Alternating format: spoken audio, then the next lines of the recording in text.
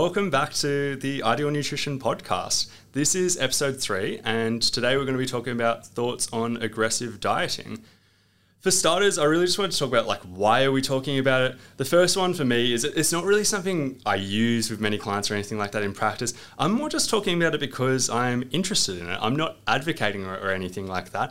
I'm more just thinking that we should keep open minds and be aware that there's a possibility it is something that could be useful for some people. Probably not most people, but for some people it could be useful.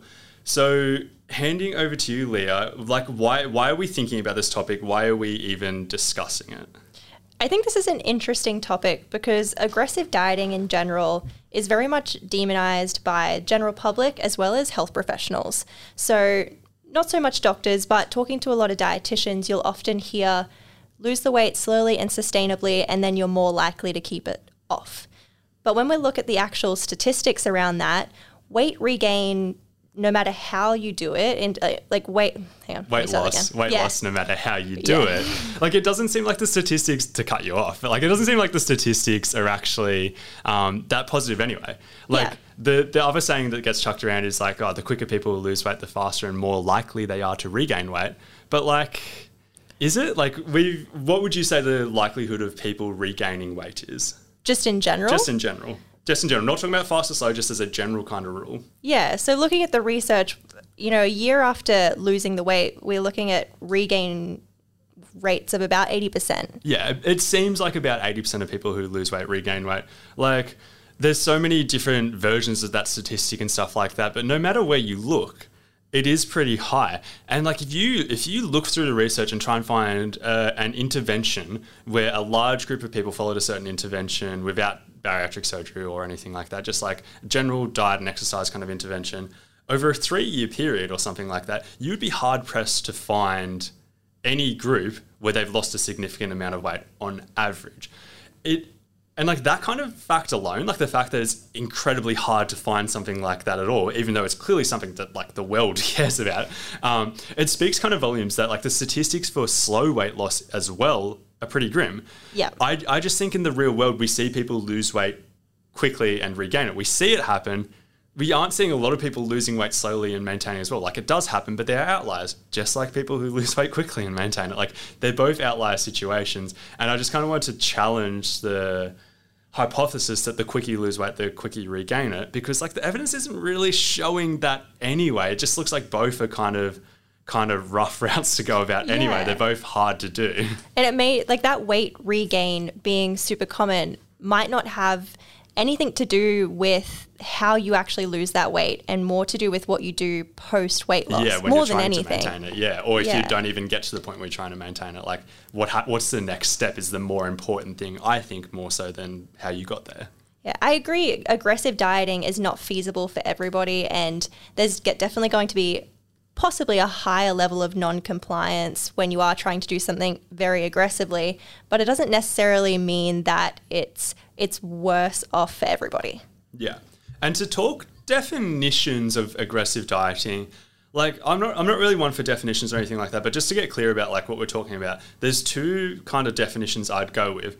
The first one is a little bit less aggressive, but still falls into that category. It's still pretty hard to do. You still have to make some pretty major changes, is losing, say, greater than 1 kilo per week for an extended period of time for somebody who's under 100 kilos. You'd obviously scale that number up. If somebody was significantly above that, you might go a little bit higher than that. But losing greater than 1 kilo per week for an extended period of time, pretty aggressive, not exactly slow and steady. But the other version, and that's what is talked about a lot more in research and stuff like that, is very low calorie diets. So anything, say, below 1,200 calories, something that is quite aggressive, a very small amount of food, maybe even as little as 600 to 800 calories for a defined period of time, basically. So we're going to be touching on really both of them, almost interchangeably to a certain degree, even though they are kind of different things. We're just talking about aggressive dieting in general. So you were touching on who shouldn't do it to a certain degree a little bit. If you were going to put in some categories of people who shouldn't do it, who would you put into that category? Definitely as a number one would be people that do have some kind of history with disordered eating or are more prone to disordered eating patterns. So if you feel as though that kind of harsh restriction is going to either relapse you into an eating disorder, then it's obviously not going to be best for you long term.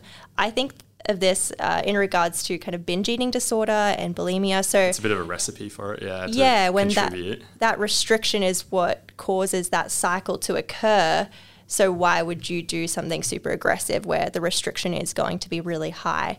So that would be a group that, if I was thinking of potentially doing aggressive dieting with a client, that would completely rule that person out from that approach in general.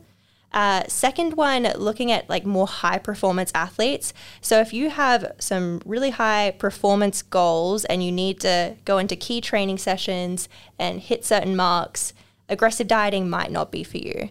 It might not be the best approach if it's going to make your training harder and it's going to reduce your performance output. Yeah, for sure. And like, I want to touch on something with that because like, I do agree 100% with what you said there. There can be some exceptions to it that I think is worth mentioning. There's, just because I'm in this kind of world at the moment, I've been looking into it a little bit, but like there's an example I've heard chucked around recently about a guy named Charles Poliquin. So some listeners might know who that is, some might not.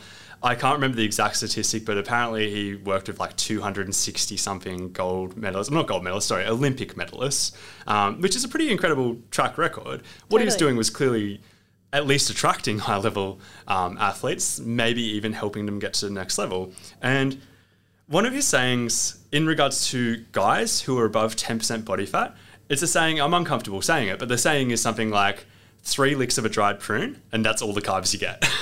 What? It's basically I've never heard that. Basically just saying like, if you have too much body fat for your sport, no carbs.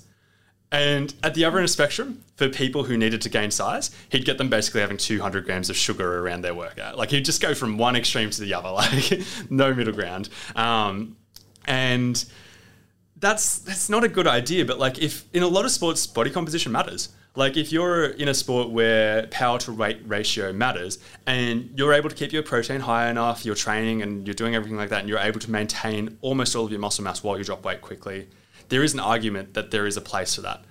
At the other end of the spectrum, I just don't think it's the best way. I don't think it's the best way to go about it. In almost all circumstances, you could maintain your training performance pretty high, maintain even more muscle mass, do it in a smarter way and just take longer to get there. This is just like, the reason I'm mentioning that example is like some rare athletes, that approach just resonates with them.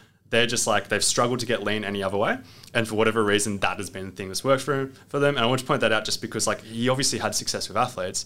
It is an option, which is the whole point of this. Like this whole thing is about it being an option, not necessarily the best or the smartest approach, but it is an option. Is there anyone else that you think would fall into this kind of category of not being a good idea for? Generally, anyone that finds it unappealing. I think if you know that really restrictive approach isn't going to work for you, I think that's reason enough not to do it. If you know a slower, sustainable approach is going to have more compliance, then sure, it makes sense.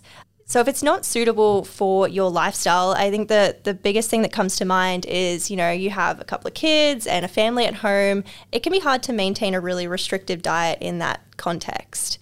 So if you're eating completely different to what the family is eating, as opposed to a slower, sustainable approach where it could just be smaller modifications, perhaps it's not the easiest thing for you to manage, even if it is a short period of time. Yeah, and that also feeds into something that I think is super important outside of this topic, but in general for anybody who cares about their nutrition, is being a pretty consistent type of person. Whenever you say you're going to do something, probably it makes sense to follow through to a certain degree, in that like if you're doing some form of weird diet, and an aggressive diet it's a weird diet, like you have to make pretty drastic changes.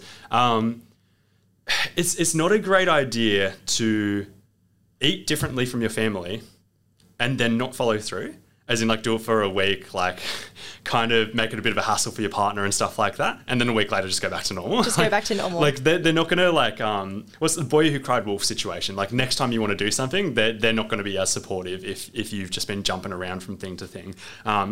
So you want to follow through. That's not necessarily about this, but that's about like everything to do with nutrition. Yeah. And the other thing I want to touch on with this about people who probably shouldn't do it is if you've tried something like this before, particularly multiple times, and it hasn't worked for you, like it's a bit of a red flag. It's a bit of a sign this isn't the approach for you. And I'm saying that because I see that a lot. I've seen friends go through it. I've seen clients and stuff like that. I've seen heaps of people go through it.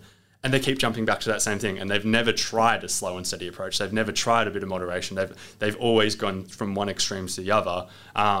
That's a bit of a red flag and a bit of a sign that this approach shouldn't necessarily be something you should be looking at as your first line approach, basically.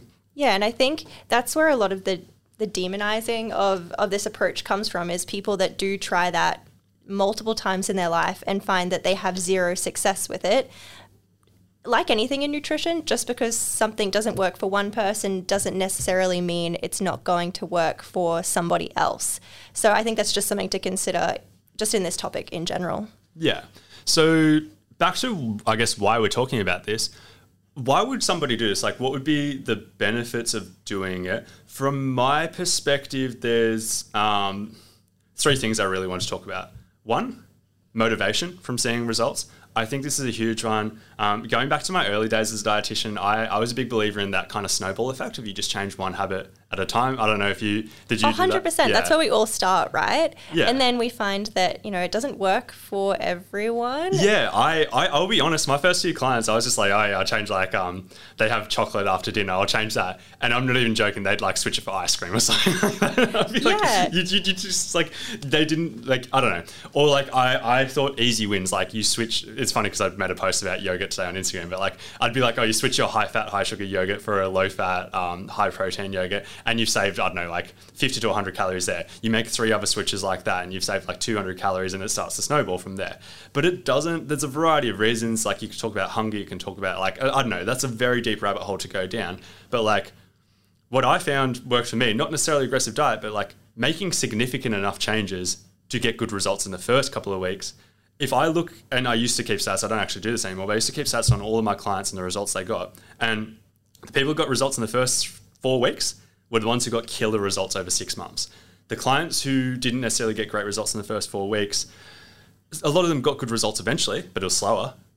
So it's food for thought in that like it took a while to get onto what we were working towards, but like motivation makes it easier because a lot of, particularly in a calorie deficit, it's a sacrifice anyway. You're already working hard anyway. Like you want to see that you're getting a reward from it because if you're making a sacrifice, you want to see that it's working.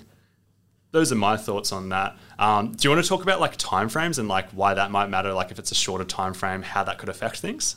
Yeah. So for people who, I always think like if you've got 30, 40 kilos to lose and you're doing that in a slow and sustainable way, I think that's a really hard process to buy into because you think it's like signing up for a multiple year diet. Yeah, like you think, oh, I have to do this for 3 years and then maybe eventually I'll reach my goal. Yeah. That's a really hard process to buy in. I don't know if I would want to do that. So I completely understand where clients will lose that motivation initially if you're like, okay, we'll start losing 200 grams a week and kind of just go from there.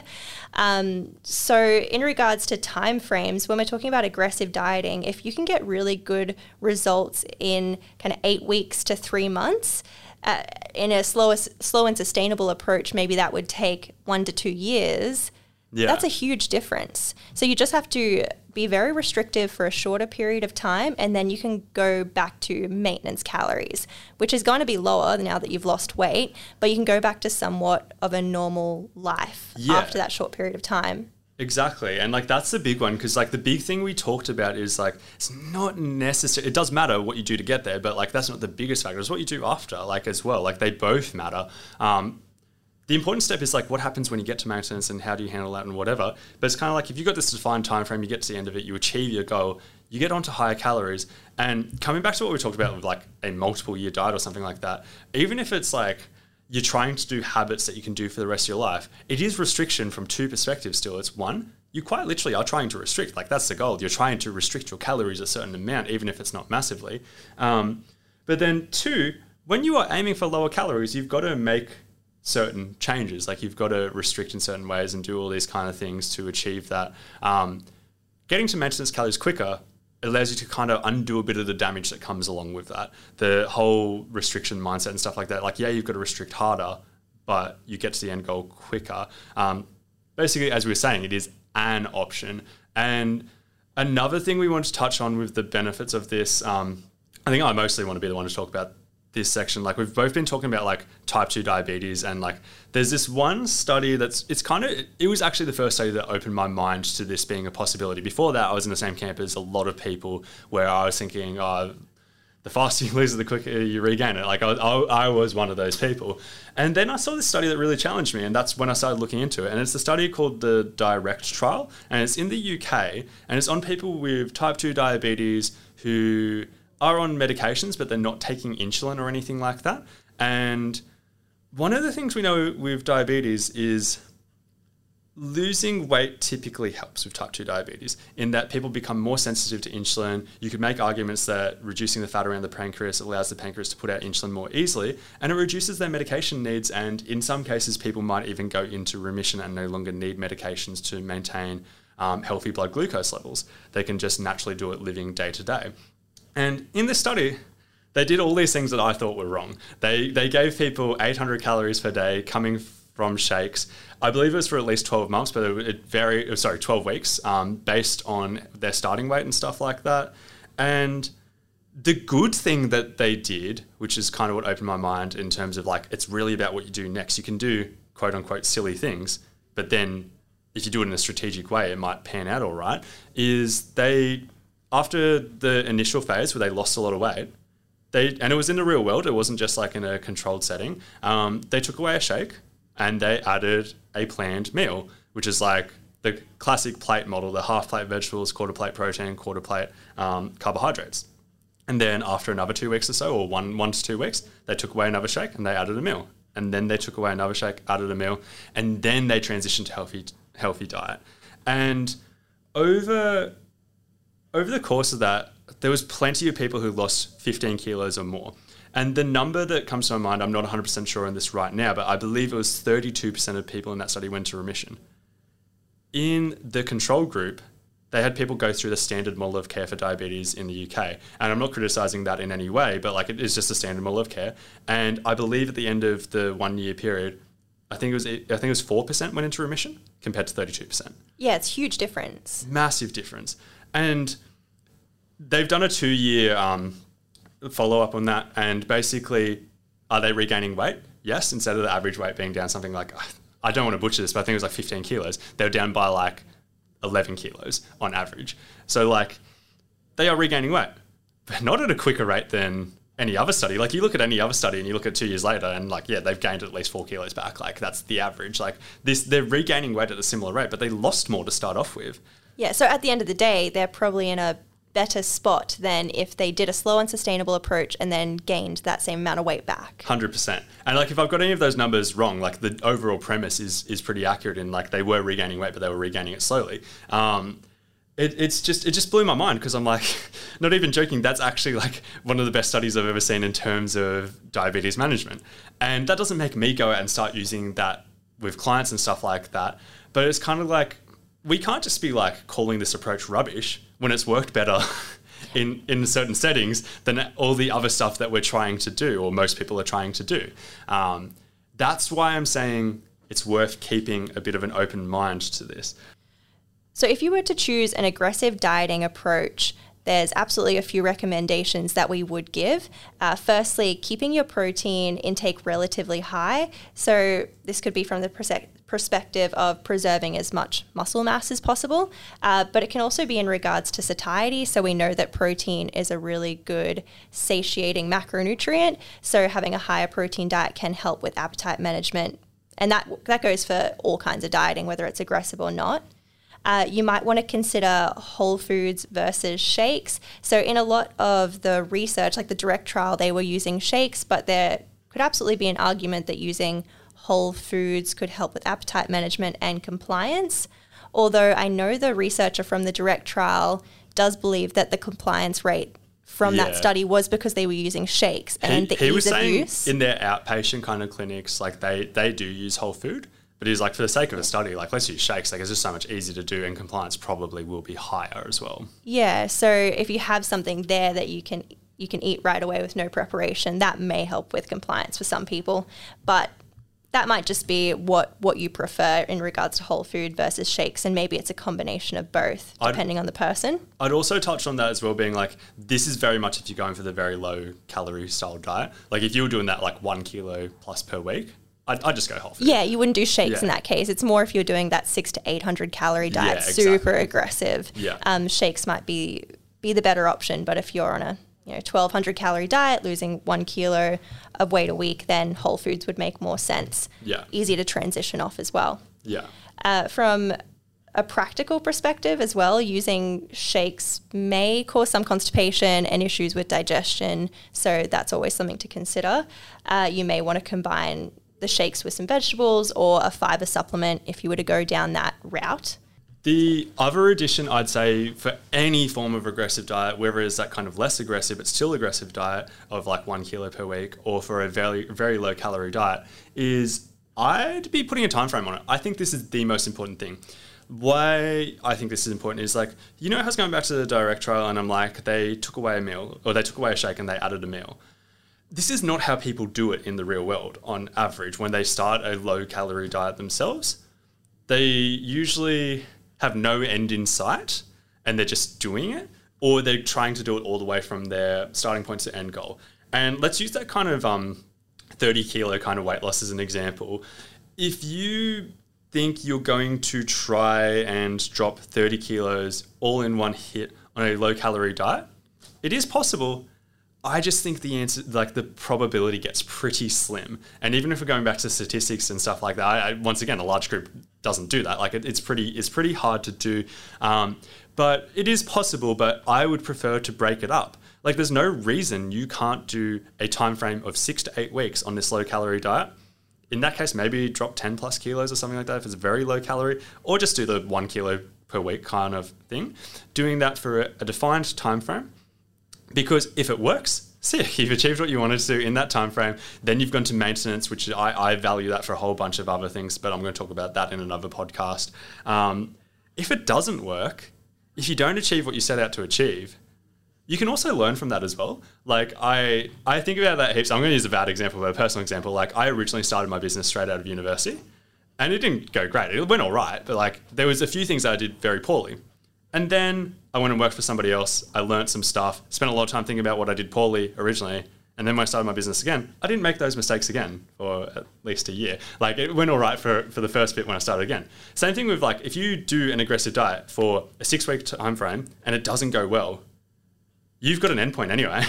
100%. And you transition away. It makes sense. Like you can then use that to learn from that experience and decide whether you want to do it again, rather than just like ramming your head against a brick wall and not necessarily getting the reward from it. I definitely think it helps with mindset as well. If you know you're going to do something from this date to this date, and you know you just have to do that and restrict for that period of time, it's going to feel a lot easier than if you go, I'm going to try to lose 20 kilos no matter how long that takes.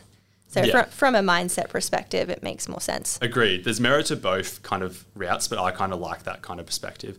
And the final thing I just think this is the most important thing, part of why the direct trial worked, but also just important for all kinds of calorie deficits and stuff like that, is have an idea in your head of how you're going to transition to maintenance at the end of it. Don't just think about the diet, think about what's called like the diet after the diet. How are you going to transition to maintenance? Because I am a stupidly confident guy and I always assume success. I always assume that like the diet's going to take care of itself, you're going to get as lean as you want, blah, blah, blah. You get to the end point, what's next? You've got to at least think about what's next at the start of it if you believe you're going to succeed. Like if you're doing this, you should believe you're going to succeed. So you should think about the next step. How are you going to transition away? Are you going to go straight back to maintenance calories? Are you going to slowly increase back up to it? Are you going to maintain some form of structure? Are you going to eat intuitively? Are you going to do whatever it is? You should have that in your mind and you should have some form of plan for transitioning to maintenance calories at the end of it. Is there anything else you want to touch on that you think is important or anything like that, or should we wrap up with that? Yeah, so I think in general, like sustainability, like thinking about those long-term dietary habit changes, I think maintenance is where that is the most important. Yeah. So building healthy habits to maintain your weight, not just building habits to lose weight, is such an important part of the process that a lot of people neglect. And that's what I would attribute to a lot of weight regain in so many people, is the fact they've not thought about the healthier habits that they're going to adopt post-diet. So I think trying to incorporate those as you're dieting or having a think about, what you are going to change post-diet that is sustainable is a better approach. Perfect. We'll wrap it up there. So thank you once again for listening. If you could please rate and review us on iTunes, we'd definitely appreciate that. If you haven't subscribed already and you're on a platform where you can subscribe, I would also encourage subscribing. Thank you.